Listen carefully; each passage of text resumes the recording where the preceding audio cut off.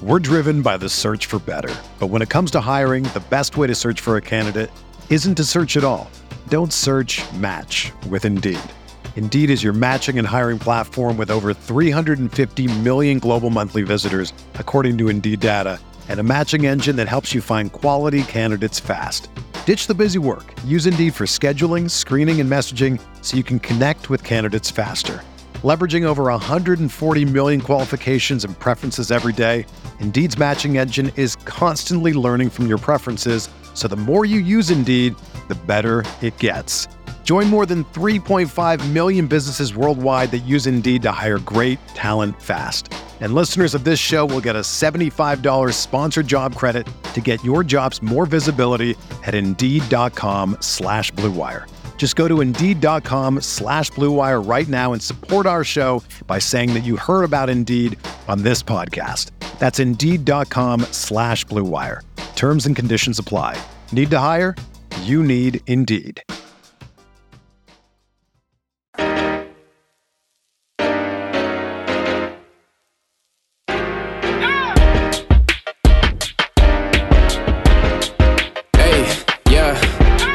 Feel like Kobe in the fourth quarter. This is the Dane Moore NBA podcast brought to you by the Genesis Company, coming at you Wednesday afternoon. It's August 23rd, and Kyle, I'm excited to be back doing some pods. I think it's been like 3-4 weeks since we've done an episode. I think a break was nice and necessarily, and I don't think anything happened. New Jersey's schedule. I don't want to do podcasts on this anyways. So we're going to focus on this because the World Cup is coming. There's been games going on. They officially begin this weekend. You might be thinking like, what? It's just starting this weekend. I've seen all these. Everyone's talking about Anthony Edwards. Those were exhibition games before the World Cup. It actually starts like in earnest this weekend. So, I mean, Kyle, we've been texting about this a lot. I think I've hit the point where I'm bored and I want to start like watching basketball again. I feel like FIBA's cool all of a sudden. Like I kind of watched like last year with Eurobasket, but maybe you can give a sales pitch to people of why they should be watching the World Cup here and what you've kind of enjoyed about watching these exhibition games. Oh, I mean, the sales pitch is that it's August 23rd. And if we don't talk about FIBA, we're going to talk about either a shirtless Jaden McDaniels in some high school gym down in Southern California, or we're going to talk about Rudy Gobert playing flip cup and shooting 3-pointers for FIBA. For his national team. So it is cool, right? Like you forget how, I know I was thinking back, I don't know how many years ago it was, but like the Kevin Love for Andrew Wiggins trade kind of came in like September. And like, that was awesome from a content standpoint, even though I don't even know if I was covering the team then. So this is really dry. It's jerseys. It's 1-on-0 workout videos. It's who unfollowed who at Butt Crack Sports. Like it's all that type of stuff. So real basketball. And I think after getting like a nice, mozzarella sticks of exhibition games, you're like, okay, I'm actually hungry for like real basketball. Mm-hmm. And to answer your actual question, I think FIBA basketball is better than the NBA. Like that's how I like watching basketball. Like it's physical. You know what's funny that we never think of?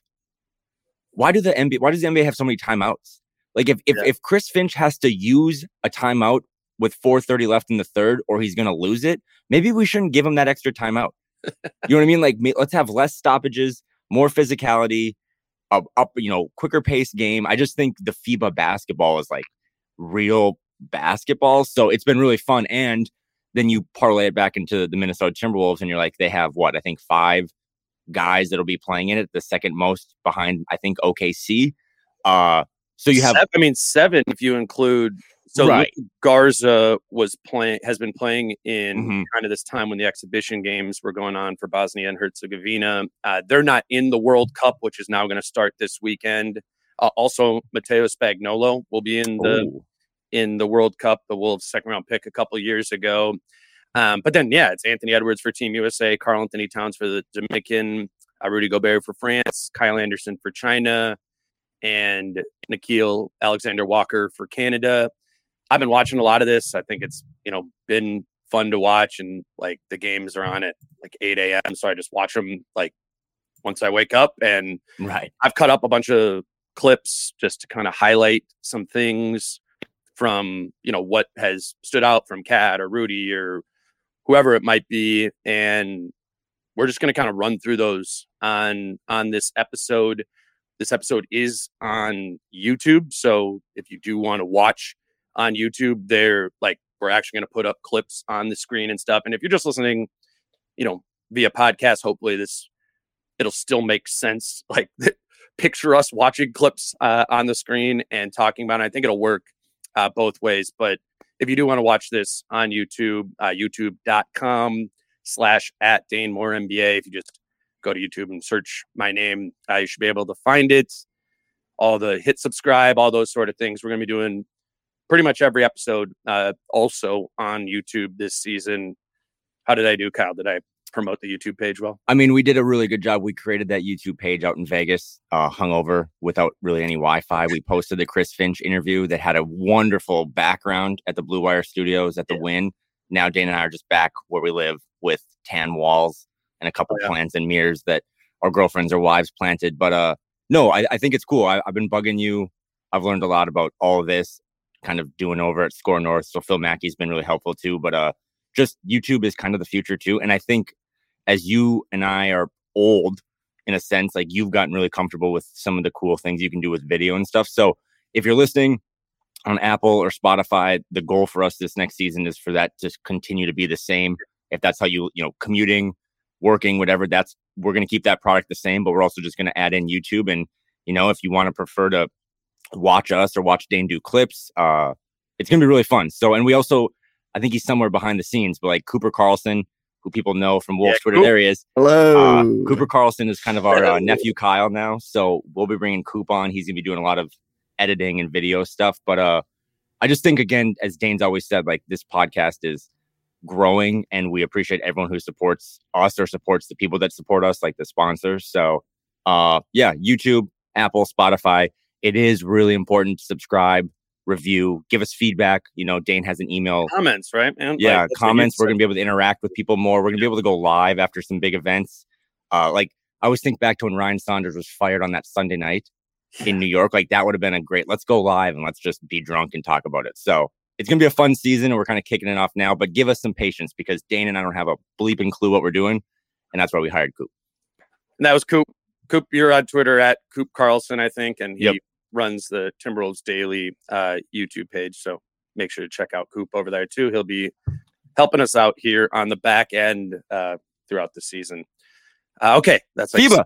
Yes. Let's get into it. We got to start with Anthony Edwards.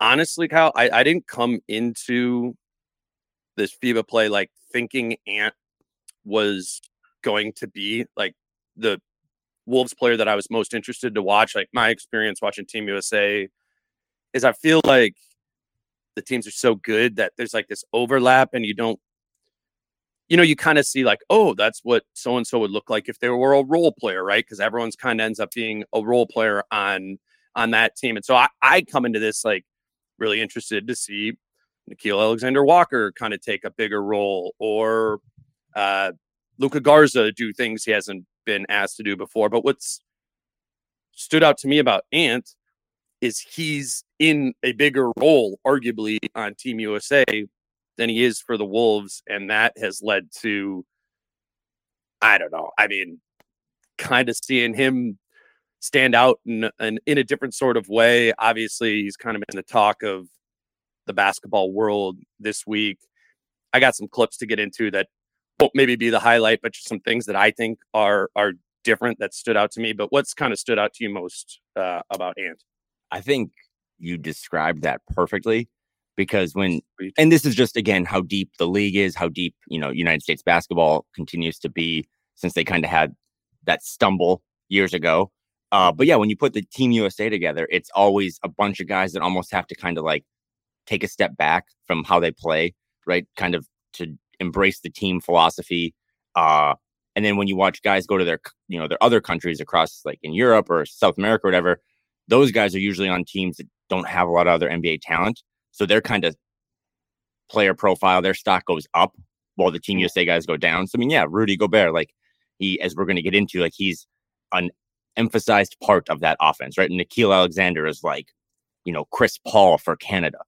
So you didn't really think that any of the NBA or Team USA guys would do that.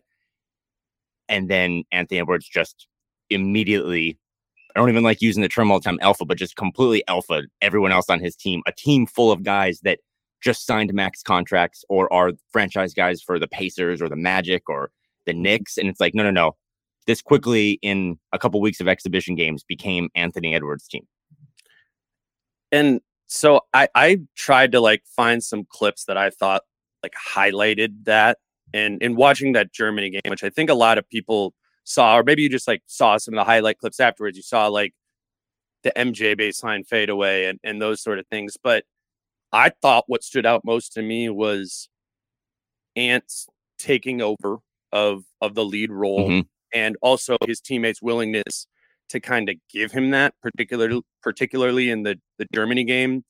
And I thought it really started here where like it's the fourth quarter, they're losing to Germany. They come into the fourth quarter, I think they're down 7. They get a couple minutes into the fourth, and like Ant just recognizes it. Like you can tell right here, he's just like, all right, elbow post up. I am going at this guy and I'm getting to the line. Like exactly what they needed. And he goes to the line, he hits both free throws. And then what I thought was like super meaningful is he's guarding Franz Wagner here too. This is the very next possession. Like that whole fourth quarter, Ant's taken over, but he's also guarding Wagner. And this play, again, very possession after he just goes to the basket, gets those free throws. He's on Wagner, switches here. And this rebound, like, that's just a lot of want to there, right? Like, unfortunately, kind of rolls his ankle here. That's it. That's the exact point where I was like, it's so cool that Ant's on Team USA. And then I was like, immediately cancel the tournament because that man is holding his ankle. Like this moment right here was like, oh, cool. All right. 20-62. Here we go. So I like after that, right? That's when, we thought, I was like, okay, roll his ankle, like game's over. He's going to be done. But then he just went into this sort of takeover mode. It's 80-86. The US is down. And these are the like back-to-back here are just those two kind of like dagger threes you hit. And everyone kind of saw this, seeing the highlights or whatever, but that's a big hit. It's a good point you bring up though, because we've watched every single moment of Ant, as everyone listening to this has. Pause it right here. Yep.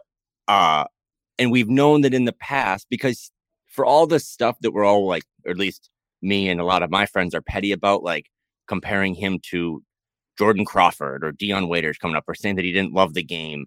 There were some aspects of him that were still like kind of a child or a young player.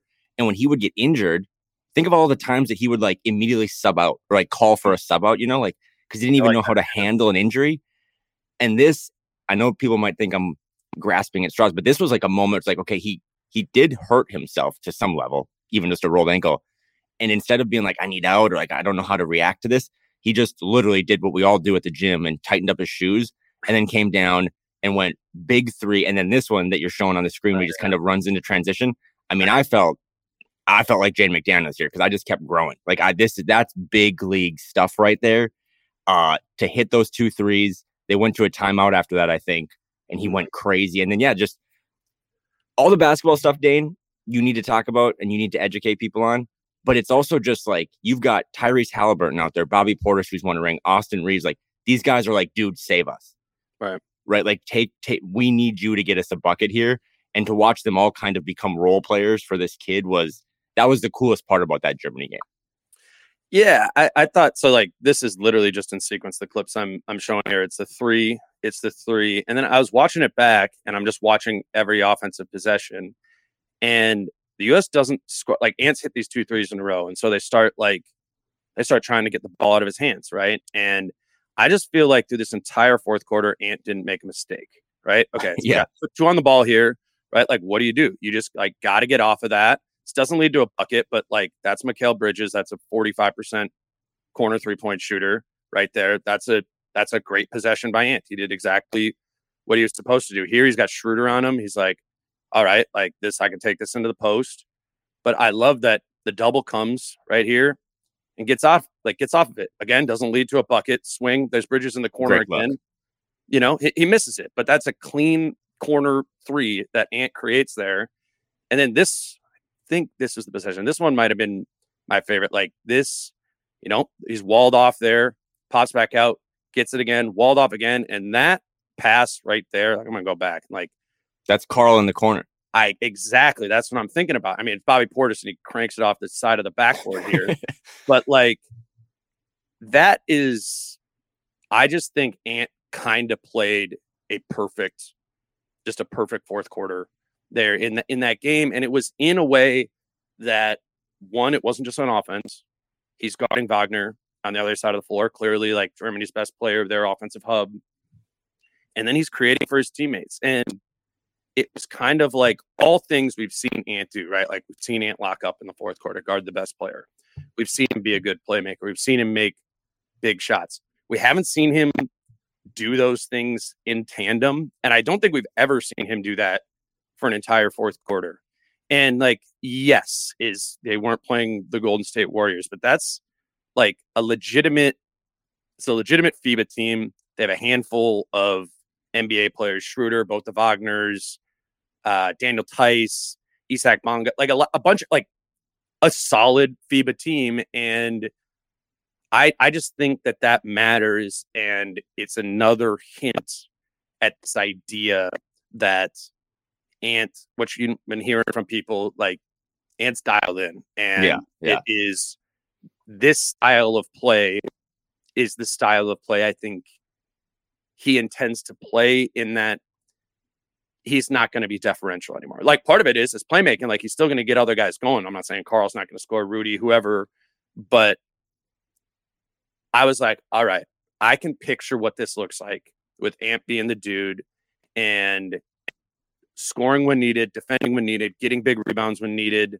and also finding other guys. It was really, for me in my head, a pretty big, turning point in terms of what I am anticipating coming. You know what's kind of crazy about that last clip you showed too is that I'm probably reaching a little bit, but there's like a thin line you can draw to some of these rotations that these 5-man lineups that Ant's a part of under Steve Kerr for Team USA, that are kind of like, if I squint, that could be the Timberwolves. Like you have Rudy in like the Jaren Jackson Jr. role, which obviously Jaren Jackson is a little more of a threat from three, although this summer has been big for Rudy Gobert and his 3-point shot. But then like Carl could be at times a Bobby Portis, or at times he could kind of be a Brandon Ingram. Obviously, we compare some, but like the ability to drive, the ability to create his own shot. And then, I mean, Mikal Bridges is just Jaden McDaniels. And then if you put Austin Reeves or maybe a Jalen Brunson next to Ant, like that's kind of the Mike Conley thing. So you're also seeing it kind of translate back to your point of like, he's deferring less.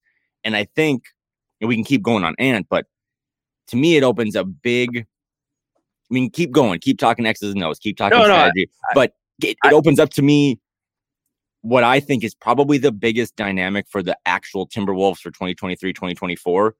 I wonder how much of their success next season is about basketball and how much of it is just personalities. Like if Anthony Edwards wins a gold medal, and the tournament hasn't started yet, but if he wins a gold medal, you go Pat Riley and you walk into the locker room and you throw it on the table and you just say like, this is my team. Like I am the captain now. And getting guys like Rudy Gobert, because I know we're going to get into a clip that drove me absolutely crazy, but like no more post-ups for Rudy. You just need to be what Jaren Jackson is for Ant. Like block shots. He'll find you. We'll make sure that he finds you. He's showing he can pass out of the double now. He's finding guys a little more. Still a lot of room for growth there, but a lot of this just needs to be how the season ended at the post media day thing. Like, hey, everything we do moving forward is about Ant. He's showing you this summer now that has to be true, not just could be true. And first meeting of training camp, it's like, hey, listen, everyone, this is Ant's team. We still have a ton of talent. Carl, you can be an awesome, awesome second banana. But like some of these guys, it's like, Rudy, no more spinning, hooks. Just find Ant. He'll make the right play. And he's showing you doing that at a really high level for Team USA. Yeah. And I think, and we're going to get into Cat next and Rudy after that. Like, I think there's ways in which when I'm watching Cat have the opportunity to do more things for the Dominican, that I think that would be a great accommodation to what Ant's doing. I think some of the things and the style in which France plays that we'll get into with Rudy. Like, I think you could have more of that. So Rudy is more naturally in the flow and structure of the offense. Like, I guess what I'm saying is it doesn't need to be and or. And Ant can take on a bigger role while Carl can take on a more effective role and Rudy can take on a more effective role too. Like, these things, I mean, that's the goal, right? That they can happen in tandem while Ant finds another level to sort of level up to. Kyle, let's grab our kind of first break here. We'll do this live. I wanted to start by announcing we're going to be partnering with Falling Knife again this year, and on September 7th, so coming up pretty quick, myself and Craig Kilborn are going to do a live show at Falling Knife September 7th. We're going to do the live show at 6. September 7th is the NFL season kickoff. It's a Thursday night football game. It's the Chiefs Lions, I believe. So we'll do a live show for, kind of like 45, 60 minutes right there. And then people can hang out. I'll hang out afterwards to watch that NFL game at the brewery. So put that on your calendar, 6 p.m., September 7th. Myself, Craig Kilborn's in town. I mean, I don't even know what the hell we're going to talk about, but it's going to be, it'll be fun to be there and kind of get us started on the season as things are going to kind of start ramping up here pretty quick. We're trying to ramp things up with the show as well. We're looking, Falling Knife is going to be a sponsor this year. We're in the process of looking for new sponsors for the season. If you have a company or product or a brand that you are interested in partnering with us on, you can reach out to Dane Moore Productions at gmail.com. A lot of different things we can do, particularly now with the YouTube channel too, to amplify a brand. We love the companies that we worked with last season, and I think it's can kind of be one of those mutually beneficial things that makes sense for us, but also helps your brewery, your restaurant, or whatever it might be. So again, that's Dane Moore Productions at gmail.com. Kyle, do you want to do your bit now? Or Oh no, I'll save that for a little bit. But back to Falling Knife. Just this will be more streamlined as we get into the actual season, right? Like, we're not going to be, shouting out or asking for ads and stuff. But it's kind of our new fiscal year for Dane and I as we start this all up again. So a little bit behind. I mean, some people like to know how the sausage is made and stuff, but it'll be more clean cut moving forward. But Falling Knife, again, has been awesome. They've been really gracious to us in terms of hosting live events. I think that's another thing you and I want to do even more this season, is just finding different ways to interact with the people that if you see us grow and take steps to build this into a real company, it's because the people that listen to this. So for sure, I always just want to shout them out. And I'm excited for you and Craig to do one. I think we'll probably have another, major event in October that we can kind of get a lot of fans to, and just have a lot of cool guests, talk basketball, have merch, do all that stuff. So yeah, September 7th, that's a good way to kind of kick off football. Craig will definitely have some Vikings thoughts, so just get ready for that. But Craig Kilborn, who is a reoccurring guest over at Flagrant House, he's awesome, and he's really, really into the Wolves. Oh, yeah. Like, just texting late at night on a West Coast game about his thoughts. So if you haven't heard Craig before, he's not just a celebrity, like, he is a diehard Wolves fan. So go check it out at Falling Knife on September 7th. I'm going to be sad to miss it, but it's going to be an awesome time. For sure. All right, let's move over to Karl Anthony Towns.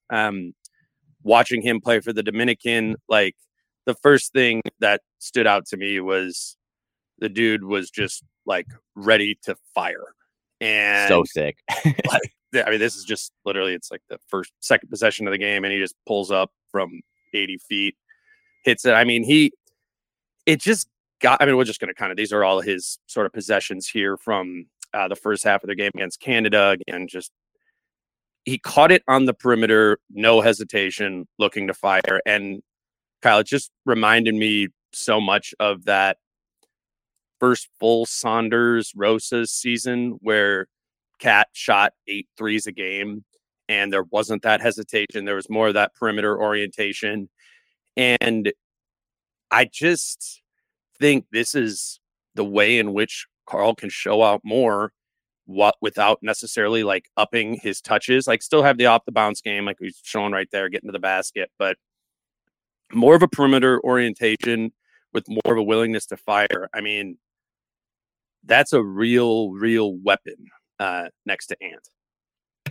Yeah, and one of the things you have to point out on these clips you're showing, he's the biggest guy on the floor, right? Most of the time for either team, but definitely for the Dominican. Mm-hmm. The Dominican is one of those teams that I would say, like, I'm not very familiar with a lot of other guys' games, but not a lot of other NBA guys. So he is kind of the focal point, but he's doing exactly what we've always said, right? Like if you are, this one right here, this is silly. Think that looks like, and people are going to lose their minds. That just looked like a Steph Curry shot, right? Where he's leaning to his left and he kind of throws it out with his right hand. But this is what you want, right? Like as this becomes a little more congested in the middle, because again, the Dominican Republic doesn't have a 7'2" French guy on the team.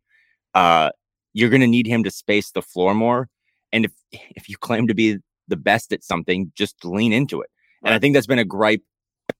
And in Karl's defense, I think he was the number one guy to start last season that was trying to make the Rudy thing work. Mm-hmm. And that's why his assist numbers were a little up, and he's trying to acclimate Rudy more to, and I think that's good. I think he should be commended for that. But that doesn't need to be his job anymore. That's why you bring in all these other vets like Mike Conley, Kyle Anderson, all these guys. Like just Mike is like, yeah. That's huge. Yeah. Our friend Jake Painting, who does a really good job with Howls and Growls, did a YouTube video this week about Mike Conley and just his connection with Rudy Gobert. And it reminded me of like, okay, you know what? Mike's the old vet. Mike, you're in charge of, you basically manage Rudy. Like you're his supervisor. You take care of him. When he calls for the ball, go yell at him. If he wants to punch someone, let it be you. Like, let Karl just be, a fringe all NBA guy. And that's what some of those threes are. Now, some of the shot selection is a little wacky, but to me, I'm actually in an exhibition game. I'm more amped that he's taking them. Right? I mean, I don't even care about it being exhibition game, right? Like here, okay, so here, that's that 2019-20 season. I got the stats up here on the video. Like Karl shot almost 8 threes a game in that 2019-20 season, made 41.2% of them. Like that, I mean, his only other year he shot better was that Tibbs and Jimmy year. He only shot 3.5 a game. He shot 42% that year. That he hasn't come anywhere near approaching that 8 threes a game that he had 4 seasons ago. That doesn't need to be the case. It shouldn't be the case. And this should tell us that he should be taking more difficult shots. There's a reason I left in the clips of the threes that he missed on there. Like, I'm cool with taking those. Let's take some more difficult ones. If he's shooting well over 40%, what that means is shoot more. It means you're a great shooter. It also means you're not shooting enough of them. And I was like, all right, so even in that 2019-20 season when he shot nearly 8 a game, I mean, look at it. He wasn't even one of the highest volume 3-point shooters in the NBA. Like, he was 17th, like shooting 7.9 3-point attempts per game. Like, that's got to be the floor, particularly given how the team around him has changed with Ant and Conley and the positions they're going to put him in to shoot here. Like, I put this graphic up here to say, like, 8 isn't even a crazy number for him to be shooting. Like, he shot 5.7 last year. That it's got to be 2-3 more than that a game this year, and there's no reason it shouldn't be. That graphic is pretty cool too that you had up there from Basketball Reference, because basically it was just like a linear. If Karl shoots 40%, he then becomes an all-star.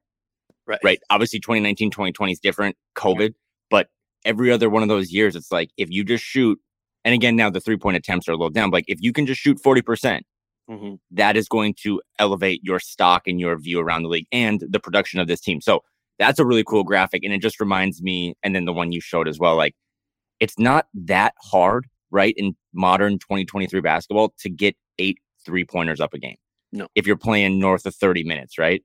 And you're on a team that has a couple guys that just aren't 3-point shooters, and Rudy and Kyle and, even like Nikhil to a little bit. So, well, that's what I was thinking when I showed those Ant clips after he hits those 2 big threes, and then they start putting 2 on the ball on him when they're just running pick and roll at the top. Like, teams are going to do that all the time to Ant this year. We saw it last year. It's only going to start happening more. And Ant is developing in his ability to read off of that, get off the ball when 2 guys are on him, that 35 feet from the basket. Like, that's either directly a cat on the pop, looking to fire like he did in those Dominican clips, or that's that swing to the corner, and you got Troy Brown in the corner who's wide open, and he's going to be able to make 40% of those from the corner. Like, they're given the gravity that Ant is going to demand here, there is going to be ample 3-point opportunities on this team. There aren't a lot of good 3-point shooters on this team. I mean, obviously you have Cat and Conley, who are very good 3-point shooters. But beyond that, like, we don't know if Jaden's going to shoot 40% from three. I think he shot 39 something last year. Like, there aren't a ton of other guys you can rely on to shoot threes. So that means you need to rely more on Karl to do that. I just think there's a crazy opportunity here for Karl to put in the most impressive 3-point shooting season for a big man, like, in NBA history. And while clearly being the second best player on the team. Like, I think that is totally in play this season. I think I was the most nervous about him playing FIBA because I knew he had the least amount of like NBA talent around him, excluding Luka Garza. Because Luka Garza plays with like Nurkic, so he has another guy in his. John Musa, you remember him from the Nets a couple years ago? Like, yeah, sure. And but for Karl, like, he's kind of on an island, no pun intended, by himself there. But we really haven't seen. I mean, he had so few games after coming back from that injury. Like, we just didn't get to really see it. And again, I don't know if that's exactly how he's going to play for his NBA team this next season, but just also like watching him move, he looks like he's moving pre-serious calf injury. And that's big because we don't really know, right? Like, we don't really know what to expect. Training camp is like maybe less than a month from now, because the Wolves have to start their season a little earlier with their whole kind of foreign trip for preseason. So he looks very spry. And you can make a case, even though I know we went crazy about Ant and what we're going to talk about Rudy. Like, I think watching Karl play FIBA is the most important Wolves player, because I wanted to see, like, do you still got it? Like, are you trying to do too many things? Now, there are some negatives that I think we should talk about that Karl also displayed. The answer to does he still got it as a volume 3-point shooter is yes. Or that's what that's showing. And I don't know why I anticipated that to not be the case. 27, like, he's not on the down curve of that. And physically, like, there's just as many interesting highlights from this of him taking guys off the dribble and getting to the basket and doing so at a lot quicker pace than he was doing once he came back from the calf last year. So I think, like, the ideal season for Karl is the Pat Bev year. He had a lot of like pump and go to the basket, like, keep that in the bag while also trying to find that 3-point volume he had from the Saunders year in 2019-20. Like, the opportunity for that is absolutely going to be there. And then, yes, there's what are just your thoughts on the ejection? I know that's kind of like the Debbie Downer of this, but if we're highlighting all the positives, like, we do need to acknowledge what he looked like and getting ejected from that game. What were just your thoughts when you saw the sound going here? To close the good. Yeah. They also beat the Dominican Republic, or they also beat Canada. Yeah. And that's like, Canada is a good team. I know they're missing a couple of guys like Jamal Murray and stuff, but that's a good team full of NBA players. Shea, Nikhil, they should not have won that game. And Karl, kind of old school Wolves, right? Was just like me and a bunch of Ramon Sessions, and I beat Canada. So he should be commended for that, because again, this goes back to a much broader topic that we'll be talking about probably for the next 12 months. It's like, hey, you know what? Maybe that all-world shooting 7-foot power forward / center, maybe we don't salary dump him, right? Just because everyone else has no money. Like, maybe you don't just get rid of him. Like, that's an asset that, if used correctly and molded to fit the head of the snake, which is Anthony Edwards, that's a dynamic weapon, especially as you just showed earlier with Ant. Like, he's going to be double teamed now all the time, and he's going to get really frustrated. But if he knows he can trust Karl to kind of give him that space. All right. Glass half full, glass half empty. You hate to see this, right? Like, I've been watching all these games too. You and I've been nerding out. It was a day before this game that I think Germany had a bunch of guys get tossed. Like, the whistle was really weird. I think Daniel Tice fouled out in the third quarter. But like, that right there, doing the technical foul thing, we just have to stop that. And I don't want to pick on him. I'm going to pick on Rudy like crazy in a second here, but we just don't need that. You don't need that sort of extracurricular stuff. Like that waving off a ref, that's an automatic tech in any league. That's an automatic tech in like YMCA basketball league. So I think the shooting threes from 35 feet is much more difficult to like be good at. I think controlling your emotions is something that you can probably rein in a lot quicker, but it's something they got to do, man. Like, not everyone's getting tossed from these FIBA games, right? It's like one of the guys who has led the league in fouls or been in foul trouble his whole career. You just don't need that type of stuff there, especially if you got one, right? Like, don't do the little wave off again when again, you just led your team to an upset over Canada. You're in a game against Spain, who is a powerhouse even still.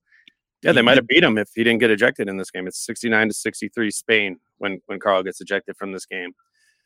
I mean, he's the only one that control it, man. Like he is still. I'm pro Carl. I'm buying the stock.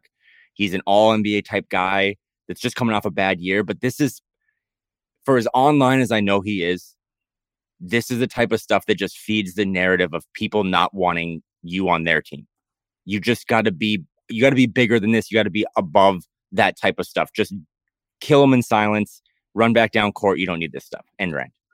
And I mean, I think some people kind of saw this to be like a weak second tech, we're which it is. Like, that's fine. I would say it is too, but that because the Dominican didn't play for a while. There'd been, I'd watched like 10, 15 other World Cup games or the exhibition games of it. And there's just a higher respect for the game in this. There's the international, like this sounds, I don't know, stupid, but like in this, when somebody falls over from the other team, like the guy from the other team, like helps him up. It's not like to clear out of the way and wait for another teammate to run over. There's just like a different, it's super competitive, but there's like a different like respect vibe. And that was the first thing I thought of when I saw Carl doing this and mocking the ref with the technical signal is I'd watched a bunch of the other games and I'd seen like frustration. I watched France and Australia play, and those teams like fought like numerous times. There's a lot of blood. But it was like, I don't know. I was, obviously there's frustrations with Carl of fouls and technicals throughout his career, but I thought about watching that of like that wasn't good respect for the game, Carl. And and I'm sure he's looking at it after the fact and realizing that too. But these are just the things that need to be rewired in him. And by them continuing to show up, 8-9 years into his career, it makes people wonder if that even can be rewired. And that's just on him at this point, because like you said, I mean, these are competitive games. You got ejected from the game. You're your team's best player far and away. You're within 6 to Spain. Like, you beat Canada, who entered World Cup as like the second best chance to win it behind the US. And then I think Spain was like third or fourth in it. Like, they could have beat Spain here too. And they didn't because Carl got ejected from the game. And I don't know. These are just the things that you cross your fingers and you hope are not a part of what defines the season this year. Not all technicals are created equal, no matter what anyone says. Like if you go dunk on a guy to lead a 12-0 run and you come back from something and now you're up 6, like, and you flex on a guy, or like when Ant has literally murdered a couple people on the court, like, just stand. I'm okay. Let's have a little fun. Like, stand over them, get a technical foul, whatever. Right? It's like a big touchdown. You can gritty. That's cool. But this is not that.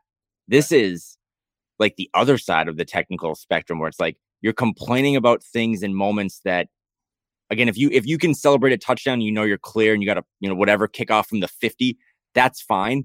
But in a game that like every point matters, you can't not only give up a free point or free 2 points, you can't remove yourself from the game. Mm-hmm. And that's what that one actually did kind of sting a little bit, is because you let your team down. As old school as that sounds, like, you let your team down by getting removed from that game, and then you lost it. And we've seen that before at the NBA level. Mm-hmm. And I think you worded it really well, like rewiring. Like, can you rewire yourself now as a proven You've made a quarter or a $500 million. You've had some of the accolades. Like now all it is for your brand and the way people talk about you is winning. And the only way you win is if you're on the court doing things that lead to winning, and getting technical fouls in an exhibition is not leading to winning. Yeah.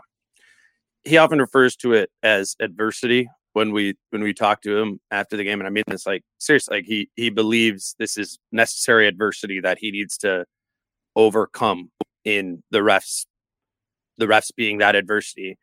And I think the adversity is himself and is thus far inability to consistently overcome that. Yeah. And have that control, do that rewiring. I mean, I'm going to go into the season open-minded that he can, and that, more team success, yada, yada, yada, will lead that to be the case, but he's got to prove it. All right, let's move over to Rudy Gobert. We can just kind of talk about Rudy. Here's just a few clips of what stood out to me watching France play is they're very like picture Tim Duncan, Manu Ginobili, Tony Parker, Spurs. Like they're just this super structured team, like heavy play call, but it flows pretty well. And I love watching France play, and it's so like effectively highlights Rudy. Like that's nasty right there. I mean, their ability to be able to find him. He's going up against Vucevic right now. That's an NBA center. Obviously, they just find him effectively through structure. And I think it's such an interesting like task for Chris Finch to find this balance between structure that benefits Rudy and maybe some other people on the team too, like Conley, Anderson. I would say even Jaden can benefit from structure while also keeping some of that flow that allows, Ant to do the things that he does best and those sort of things. Can Finch effectively thread that needle of structure and flow? Because I just feel very strongly that by turning up the structure dial, you are going to turn up the Rudy production and efficiency and all those sort of things. Because once you start trying to find him within the semblance of like a semi-broken play, he's just not as effective. So that's what I'm going to be tracking with Finch early on, is what does structure look like and mean for this team. And to tie it all back again to the head of the snake, the franchise player, I think you're learning. I don't know if I knew that Ant could play in a super structured offense 4 weeks ago, right? He seemed like the type of guy that's like, just roll the ball out there, pick up league type stuff and just let him cook. But Team USA has some structure to what they're doing as well. And you're having him figure it out in real time. Now spin it back to Rudy. Rudy Gobert is like, his accolades are what they are. Like he's going to make the Basketball Hall of Fame. I know that was a topic earlier this week, but he is a Hall of Famer when he's in structure. But he is low on the totem pole of like JaVale McGee in a pickup setting. So you have to find, and I guess this is the question for you in terms of some criticism. I'm very pro Finch, but I think a lot of times last season, you specifically were frustrated by being like, they need a little more structure. They need a little more like timeout here, run a set play. It can't just all be. Did. Finch said so afterwards. I think it was just difficult to find what that structure was.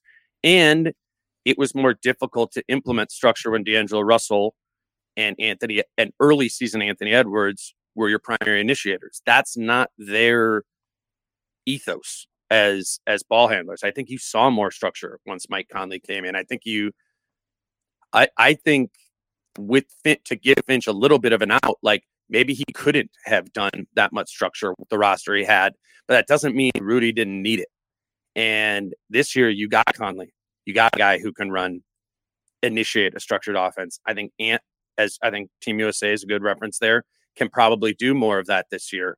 Like it needs to be that, because here's a possession from the France game that shows that kind of desperation of trying to feed Rudy in the post. Like that ain't it. Like we saw that. I think it's actually encouraging to see that France, these guys who know him as well as anybody, are doing this kind of like forcing him the ball sort of thing. Like I think there's this, they feel they need to give Rudy touches because he's such an, integral part of the defense. So you got to like got to give him a touch. We got to reward him. And I actually like this France play is bad. And they don't get him the ball, but it was a reminder to me that even these guys who know throw it right there. Oh my God. But see, that's the thing. And on the YouTube channel, you can see this, like this Nando De Colo, like he would have thrown this to him, but he fumbles it right there. Oh, okay. Like, so, but then they're like, oh, fuck, we missed Rudy here. Now we need to find him. And then this just isn't it. Like, what's the best case scenario at that point?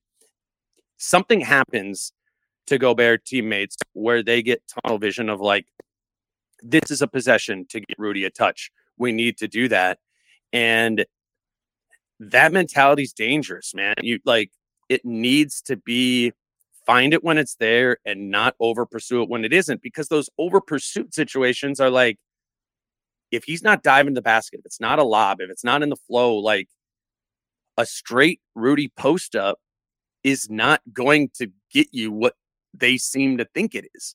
And I just think it's just easy to be like, DeColo, he missed him here, right? Like, my bad. I missed you. Like, let's just get back in the offense and go again. We still have 15 seconds on the shot clock. Like, let's see if we find Rudy again naturally or somebody else does it. Like, that can happen. And that, speaking of rewiring, I think is something that Wolves or any teammate of Gobert needs to do with him, is not feel that need and demand, even if he's kind of like complaining to you afterwards, like, be like, trust me, Rudy, I'm going to get you when it makes sense. Because when it makes sense with Rudy Gobert, that's when it's like that 75% true shooting percentage. When it doesn't make sense with Rudy, it is a bad shot. It is a bad move to get him the ball. I think figuring that out is super important. And I was reminded of that watching him play for France.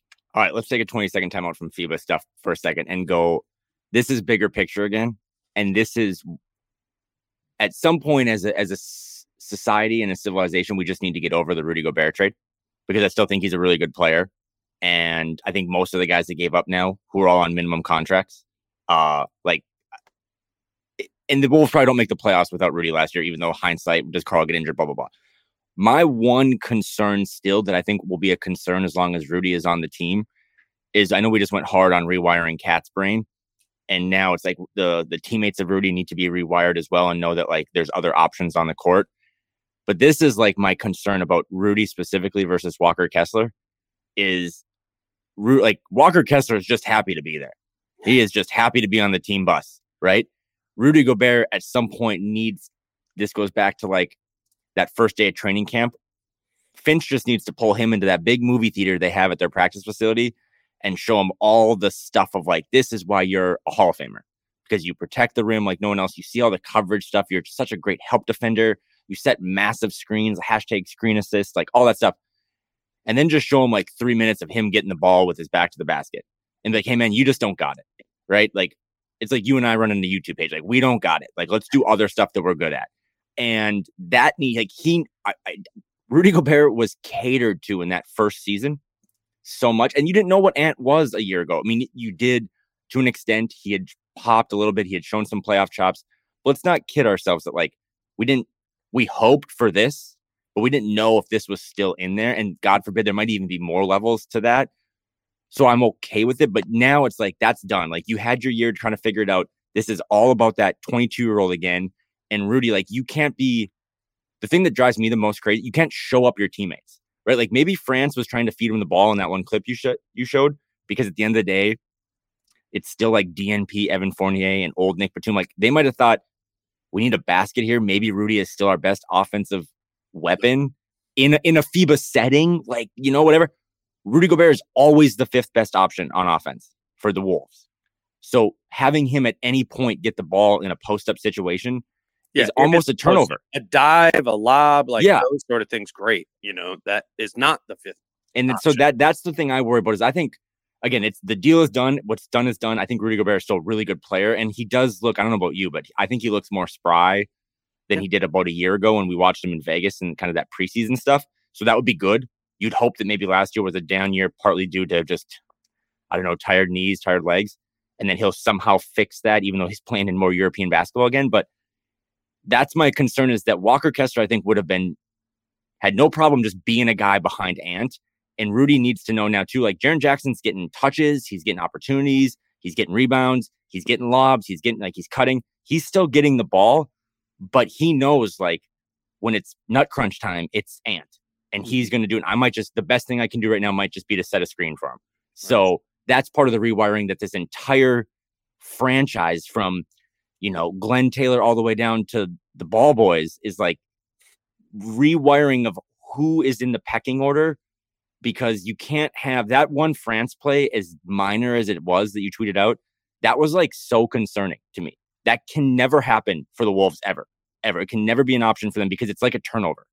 Well, and it was also in that game kind of like the game Carl got ejected from was close. That was 68-64. A game against Australia is a really competitive game. And there was like 2 minutes left in the game, and that was a 0 possession. And they went on to lose that game.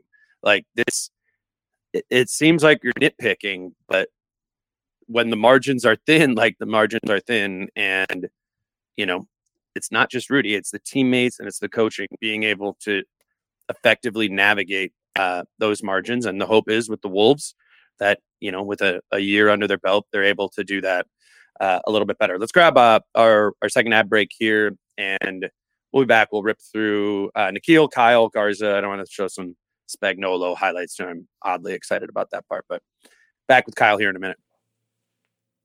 Today's show is brought to you by NBA 2K Mobile, and I'm really excited to be partnering with NBA 2K Mobile because honestly, I think it was playing NBA 2K back in the day that really helped me fall in love with the NBA as a whole. Playing 2K made it so I became familiar with all 30 teams and not just the Wolves.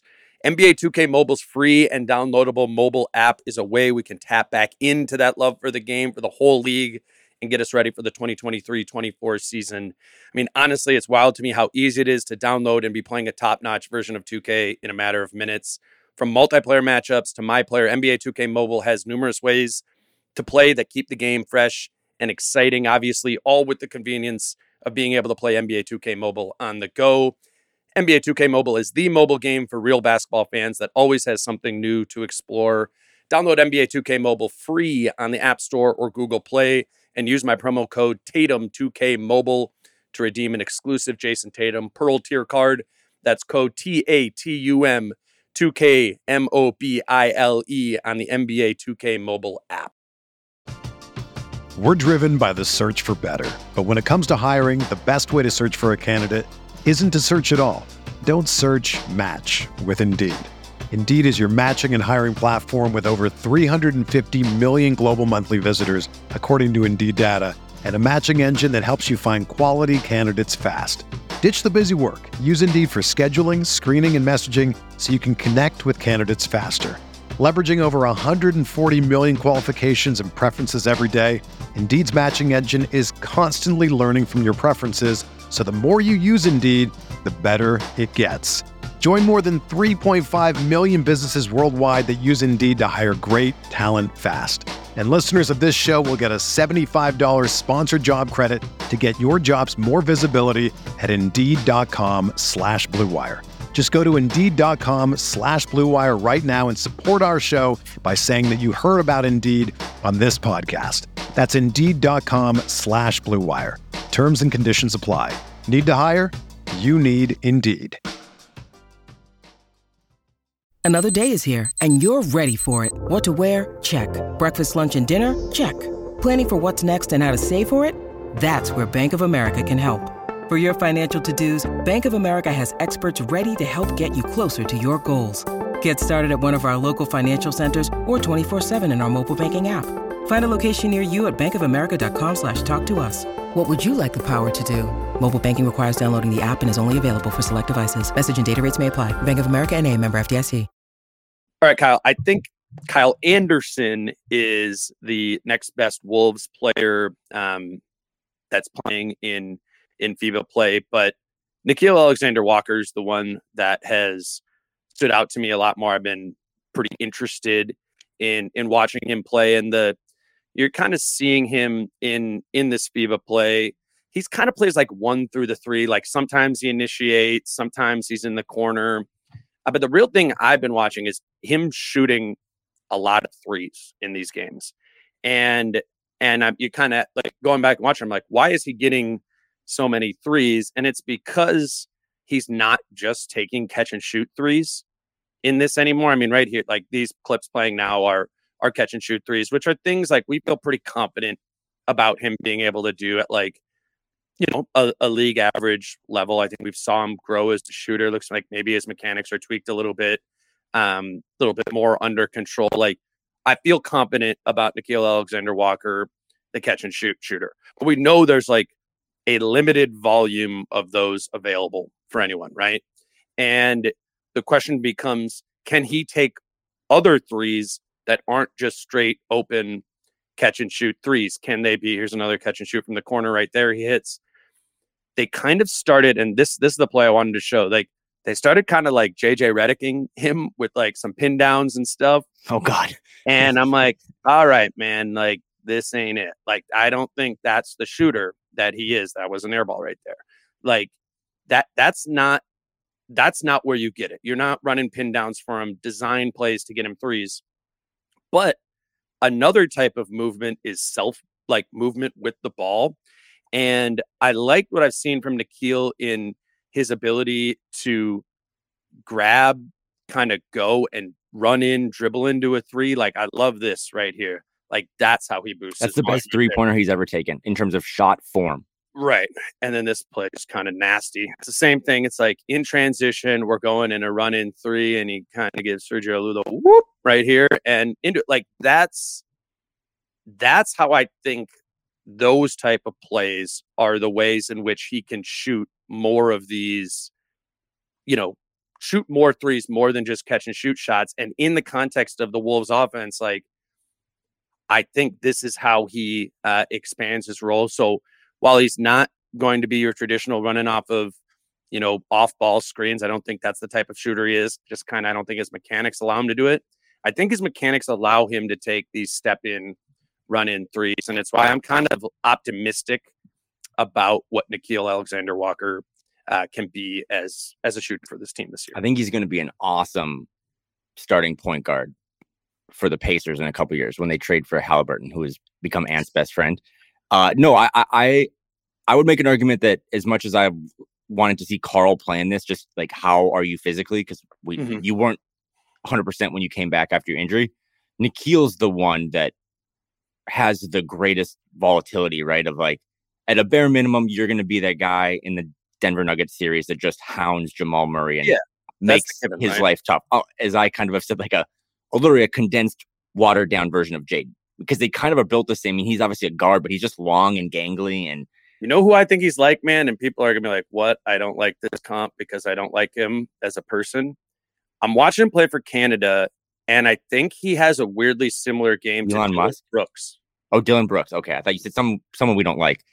Dillon Brooks. Okay. Dillon Brooks is a little thicker though. So why that? But it's not, but it's just like Dillon Brooks is going to take those step in threes. He's going to get screen and he's going to come in and pull like a mid-range shot, get all the way to the basket, while his bread and butter is the like in your grill defender, like no space, whatever. I was just watching, like Canada has like can put out like a pretty kind of nasty team, defensive lineup. I actually don't think Canada's overall good in this.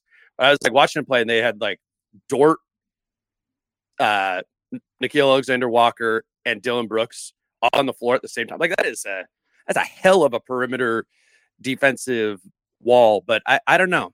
I know Dillon Brooks and Nickeil Alexander-Walker look nothing alike, and their personalities are even more different than they don't look alike.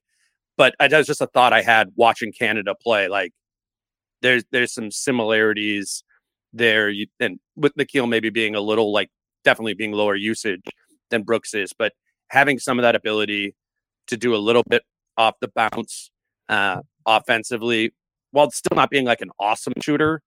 But I don't know. I think Nickeil has more layers to his game that I think could potentially be developed than just being what he was in the Denver series, which was an awesome on-ball defender and a guy who sprinted to the corner. Like, he can do that, and that's a 3-and-D, right? That's a 3-and-D role player. Like, I think he can be that guy. The question I have is, can he be more? And I think given his ball skills and his ability to kind of dribble into shots, that's something I think he can bring that maybe we're not really expecting here. Anthony Edwards has played more games in the NBA than Nickeil Alexander-Walker. Yeah. Like, just like in terms of thinking back to the trade deadline and what was a pretty pivotal move, right? To get not only your starting point guard for now, Mike Conley, but this other kind of guy that's just been, due to injuries and bouncing around to a couple teams, just hasn't popped. I mean, I know he's like 24 now, but that's still young. I think at this point, if a lottery pick or a high first round pick hasn't blossomed by 24, we're just kind of out on them. But as we kind of get into season preview stuff, Nickeil Alexander-Walker is like one of the 5 most intriguing aspects of this team because, I mean, can he run second unit? Can he play alongside Ant in like an Austin Reeves type of role, right? Like Austin Reeves is way nastier offensively and a better shooter, but Nickeil can do a lot of the stuff that Austin can do defensively. And that's when you lean into point Ant and you have Nickeil next to him. Some of the rebounds he's gotten in these exhibition games, he's just way more athletic than I kind of remember. And then, some of those corner threes that you highlighted earlier in those clips, those were those threes he was hitting against Denver, right? Like when I think he maybe airballed one or missed one, he had the confidence a couple possessions later to take another one and he hit it. And it was kind of a pivotal moment in that game. So seeing him kind of have the space to do some creative things for Canada is another reason why this whole FIBA thing has been really awesome, because I've talked to you about this in the summer, right? Like the point guard depth is still a concern. Sure. Because Minnesota Mike is a legend already, but I just think even if he's available, you should only play him 60 games because you want him for hopefully April and maybe, God forbid, May. Who's going to fill that backup role? It's got to be probably more than just a Jordan McLaughlin. And I think Nickeil is showing you that like he can probably step in and fill that role. And it's not as bad as you think for depth. And at least like in tandem with Ant, like, is there a way to finagle the rotation so that when Nickeil is the quote unquote point guard out there, Ant is also out there and then actually taking on maybe the majority of the initiation. But I'm with that too. Yeah, I think I would recommend, like, I mean, everyone's going to try and watch Ant. That's a Wolves fan. But I think Canada, like, bang for your buck intrigue from an NBA Wolves perspective. You get a bunch of Canadian NBA players, and then Nickeil plays a lot for them, or at least has in the exhibition games. And you get to see him do a little bit more than you've probably ever seen him do, because he wasn't allowed to do a lot of stuff for the Wolves last year. And then I think France is fun, man. I think they might win it. I think they might beat the US. But can you imagine if Anthony Edwards has a similar dunk on Rudy Gobert like he did in that game the other day against Germany? Like that will. Yeah. That could I'll put a pin in that. That could cause some interesting moments in the locker room.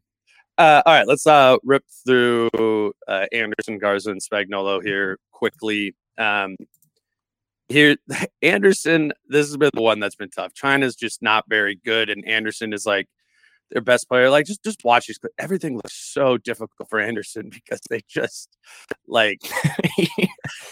Almost died. I'm not laughing, but I'm laughing. I mean, that was a good pass. Like it worked, but it is just like these weird post ups for Anderson all the time, and they like it's just doubled in the post. It's just impossible for Kyle to do anything because he just has so little around him. They have they got like a 7-2 center on their team, and so they're like try and run some of those like Kyle the Rudy sort of things, and it's like. Is kind of like a high-low type thing that they try to do. It just doesn't work. China's a little bit of a tough watch, but it is cool. Like Kyle is pretty heavily focused on for that team because he's their best player.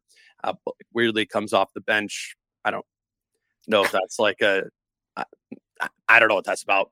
But I don't have much on Kyle Anderson, but he is playing there as well. And if you do turn on a China game, like you're going to see plenty of Kyle Anderson. Kyle Anderson reminded me, because I watched one of those games because you kind of flagged it for me, that he reminded me of why I'm actually sometimes okay when star players on really bad teams demand a trade. Because as much as we're like basketball is beautiful and there's so much respect for the international game, and look at these sets that France runs, it's like basketball porn, and then it's like watch China, it's just like that's what I imagine being like a college stud and then going back and playing pickup is like. Just triple teamed every time and you can't rely on any of your teammates. So I did someone did tell me that like for Kyle, because I think a lot of people are like, why is he doing this China thing? It sounds like it means the absolute world to him. And he had to go through a lot of hoops, like in terms of citizenship, to play for China. So I think he knew what he was biting off when he kind of went for that, knowing he's not going to be playing with really like any NBA caliber teammates. But for him and his family and his kind of lineage, I've been told that it's very, very important for him. So you're probably not going to get as much out of that as any of these other guys. But I think it is cool that he is playing at an international level and trying to represent a country that means a lot to him. Right.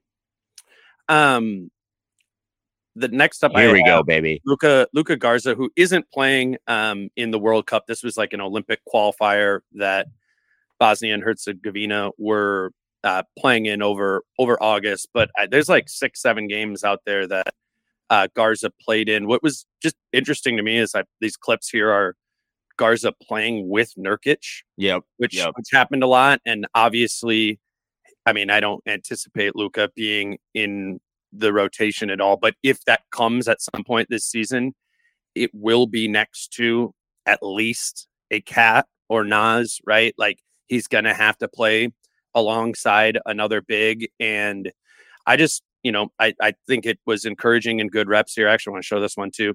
That he got ample opportunity here to play next to a true NBA center in Yusuf Nurkic. And like the spacing wasn't that funky. Like they can both kind of shoot the three. I low-key think like Garza really can shoot it. I was like thinking to myself, like, who do I think is a better shooter between Luka Garza and Naz Reid? Like if it just went like empty gym 3-point contest, I think Luka Garza would maybe beat Naz Reid just in a 3-point contest. But anyways, I thought it was interesting to see him playing next to a big. And then also you can kind of see in these clips, he's just way thinner. And this one I put in here just to show him running the floor. I mean, it's still not pretty. That's faster than it has been before. I think, continuing to cut weight. I mean, I want to ask him how much he's cut since Iowa, because I would imagine it's 25. I mean, it's kind of like a Nas thing there too, where he's shed a bunch of weight over the time that he's been in the league to kind of become more of a big who can play alongside another big or move a little bit quicker that's always going to be his biggest weakness. But I don't know. I found Garza to be interesting, even though it's just a two-way player for the Wolves. He's like when Kevin Love got a girlfriend and like started taking like care of like his body and like getting leaner and drinking more wine and stuff, because you're running some of the same clips here, but his shot looks really good for a guy that, again, we didn't really, watch him play and has almost been kind of anecdotal to this roster. Yeah. But also too, like he is not Nas Reid in terms of athleticism. Literally just, he's not like he's not a vertical guy, but he does such a good job of like sealing off his guy, getting offensive rebounds. Huge offensive rebound. That's a good point to bring up. Like he's thinner and whatever, but he is still an absolute force on the inside offensive rebounding wise. Like, and maybe we need to see that against NBA competition. He's kind of playing against some more random guys in this, but I don't think like losing 20 pounds is going to cost Luka Garza what he's best at as a basketball player, which is the space he can create around the basket and the offensive rebounds he can get there. Like, I think that can exist while he gets, faster. And I mean, sometimes you're watching him playing these games, and I'm not kidding you. It's like every time Bosnia misses a shot, he might not get the offensive rebound, but he like tips it. Like he's one of those players, kind of like Valanciunas, or like Valanciunas is like the peak of this, who it's like, all right, they have a lot of speed flaws and stuff like that, but at some point, the offensive rebounding begins to balance that out. Like maybe you're costing your team some points defensively, but how many additional possessions are you generating with offensive rebounds? You watch Garza play, particularly in this context, again, lower level of play, or if you watched him play in the G League last year, you go, man, I almost just want to see him play a couple of games, 25 minutes, whatever, to see what type of force he is inside. Because in snippets, it looks like it could be like a Valanciunas type of player, offensive rebounding and forceful underneath the basket. Again, compliments to him and his like training. I mean, I know he's kind of befriended Rudy, and he was traveling with Rudy earlier this summer and like working out with him. And Rudy, for his flaws, is like never not taking care of his body. So there's just an ab challenge there with those two guys, but he's not losing anything on the court by losing physical weight off of it. And I think, again, his footwork, like that's the thing that if you put one word onto all these FIBA guys that we're watching, his footwork is like, he just is really, really skilled around the basket. And I think because we didn't get to watch a lot of them, the consensus has been, or the debate has been through like, I guess like Wolf's Twitter would be, is he an NBA guy? Right? Because you guys can dominate the G League, but still struggle to play in the league. But I think Luka Garza is actually benefiting from the fact of like, if he would have come in 5 years ago, maybe 6 years ago, I don't think he would have made it, because there was like such an emphasis on 5 out, and he can shoot, but like small ball. I think he can do a little now, like as the league is now embracing bigger lineups again and bigger front courts.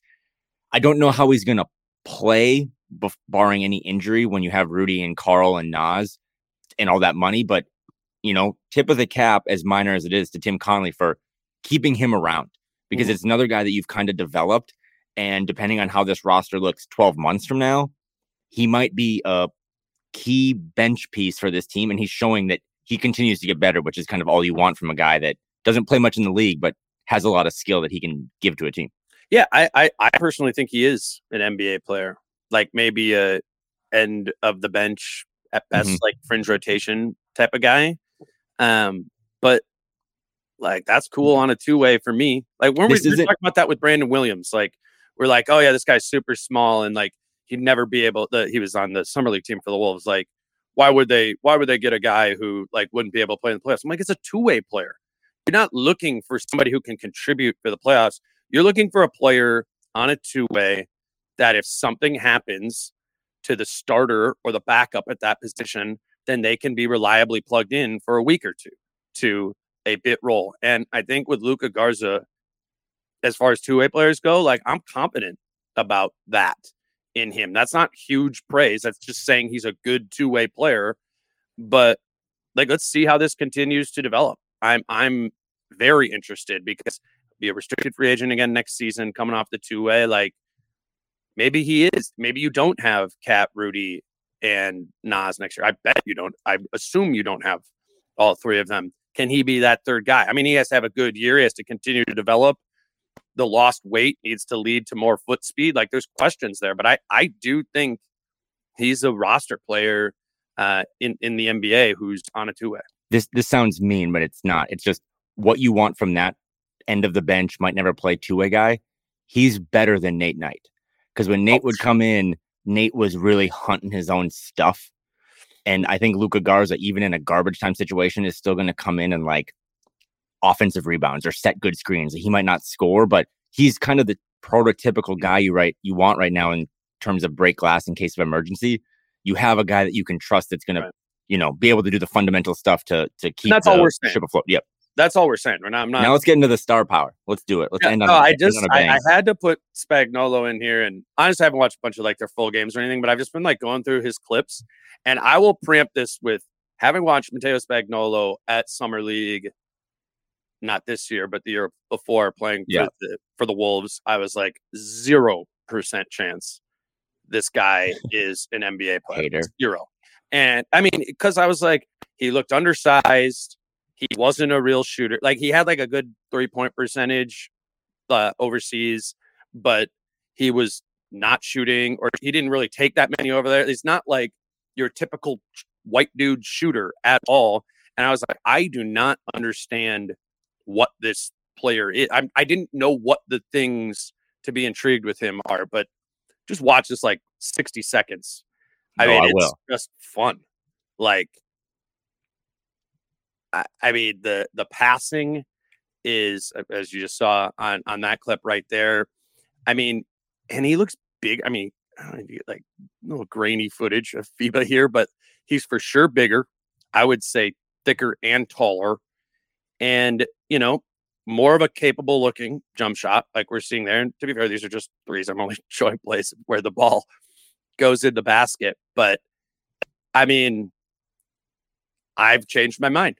I think there's a chance that this is an NBA player and he's going to be playing in EuroLeague this next season, like at basically the highest level he can be playing overseas. And then there's this possibility, that's a dime, that he's on this Wolves team, a year from now. You talk about the need for backup point guard down the line. Like, I'm not saying that it's a 50% chance that it's him, but I have changed my mind from 0% chance to like, this is maybe an NBA player here too, who kind of fits the need. Oh yeah, these two players are sick right here. Look at this one. This pass to the corner. It's great for the audio. Nasty. Only. Right here. Look at that. Huh. Well, go on YouTube. Watch it. The Italian. Listen, man. The Italian Stallion is. As I know, I just said that Luka Garza is better than Nate Knight. I know we're just comping all the white guys right now, but look at this dunk. Oh. He's better, and he has flashed. And you texted me this, I think, the other day. He's showing more on this level than like Balmero did, right? And I'm not just trying to comp international foreign white guys, but the Balmero thing is also like he was the third pick in that collection of Ant, Jaden, and then Balmero, right? Spagnuolo was kind of that third pick in because when was he drafted? 2 years ago, 50th. So my brain just completely froze as they're just blowing up buildings in front of my place here. So he's just. I understand if Wolves fans are like, well, he hasn't come over yet. He didn't play in the summer league, which was pretty a bummer because it wasn't like we don't really. Yeah, it was like a back or hernia type thing. But, I forgot what it was. But then soon after, I mean, he was practicing with him. He was around. And then after he signed, like you had said too, like a good deal with a big team, which I think you've probably heard the same. I think there are NBA outs in that contract. I always think of the Rubio thing as like, okay, if you sign an international contract, do you have outs? I feel like all these guys now have outs in their contract to escape and get to the NBA. But he's another one that's like, I'm still actually going to be pessimistic and be like, I got to see it at the NBA level. But just having another guy down the road who is going to be a cheap asset for your team, as we're 6, 7, 8, 9 months away from talking only about the salary cap, that's a big deal because you need guys like this to be able to contribute for cheap.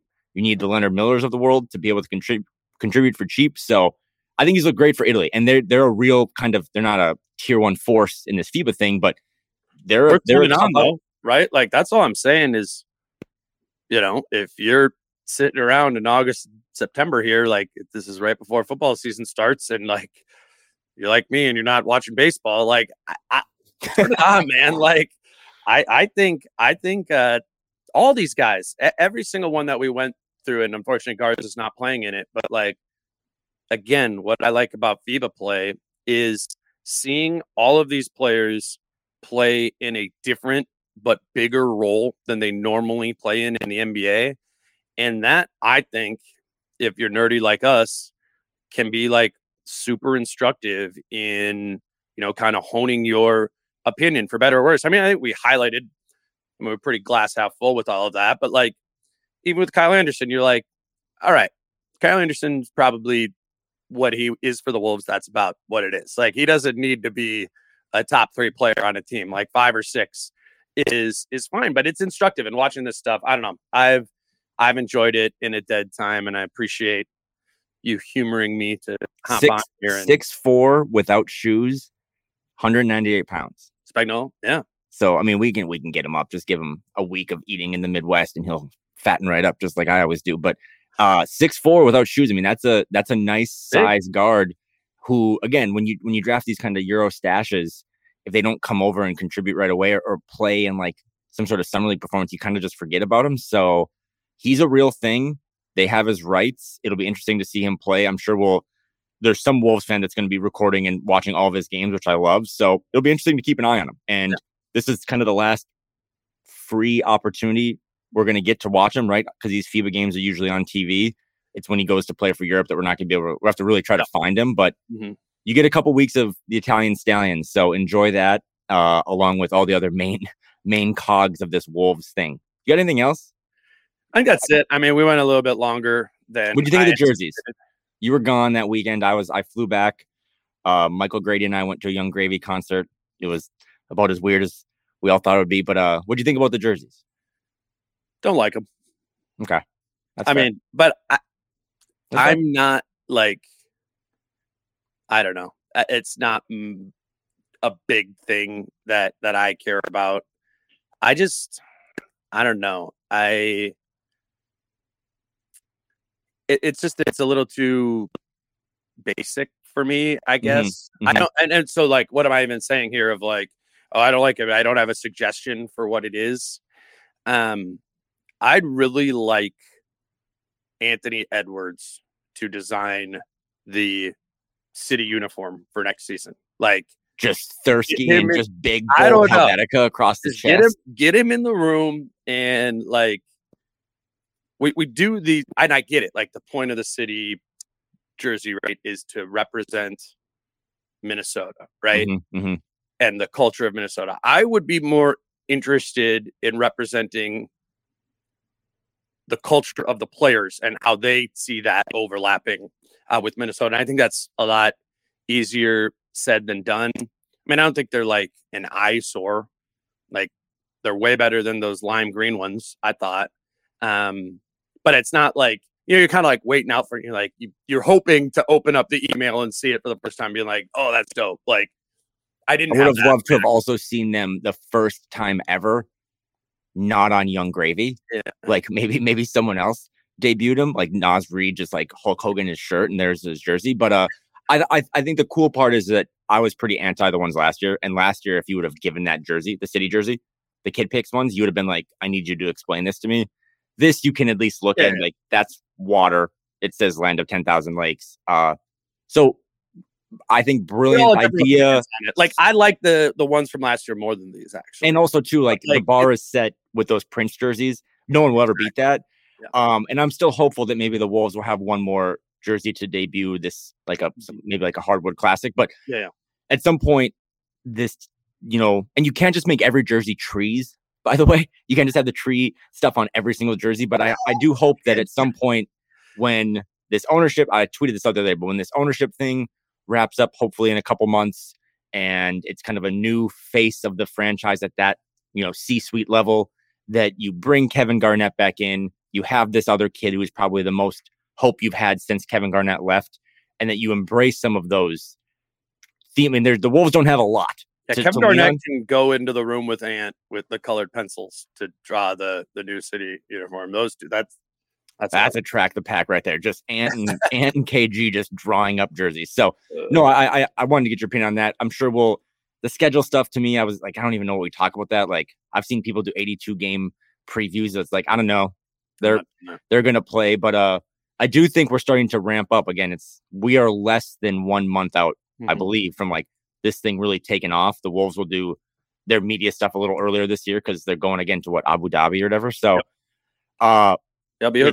this is probably the best offseason you can have in a while, right? Like you have a really talented team. We're going to do a ton of previews. We got this YouTube thing. You got FIBA for the next couple of weeks, and it's going to be like real deal NBA stuff before we know it. So enjoy your last couple of weeks of summer before it gets cold, at least in the Midwest, and we'll have a lot more of these coming up. For sure. I would just again say, put it into your mind that these podcasts exist on YouTube as well. I mean, like personally, I'm not a YouTube podcast watcher, so I like get it if it's your thing to listen to the pod on, the treadmill or whatever it might be. That's totally fine. Like do that. It's just the idea is that we can do some more things here. I'll be able to do some other things on the YouTube channel that are maybe like just film breakdowns that aren't even an episode that shows up on the podcast feed. But just have that in your mind. Again, just search Dane Moore on YouTube or youtube.com/@DaneMooreNBA. And then the only other thing, we're still going to be pretty low volume here for the next few weeks with episodes, but keep that Craig Kilborn live show on your mind, September 7th, first day NFL season starting that day. Keep that in your mind. We'll be going at like 6:00. So come early. I'll be there setting up 5:30. So love to see you guys out there at Falling Knife. And then again, as I mentioned before, as we're, soliciting advertisers, danemoreproductions@gmail.com if that's something that your company or brand are interested in getting into. Until then, he's Kyle. I'm Dane. Follow Kyle at Kyle Theige on X. I'm at Dane Moore MBA. Until next time, it's Kyle and Dane. Peace out. How I'm feeling, man, I hope it never stop, yeah. Green and hard so you can find me in the crowd, yeah. Don't let standards ever bring you down, yeah. Hope you dancing like nobody else around, yeah.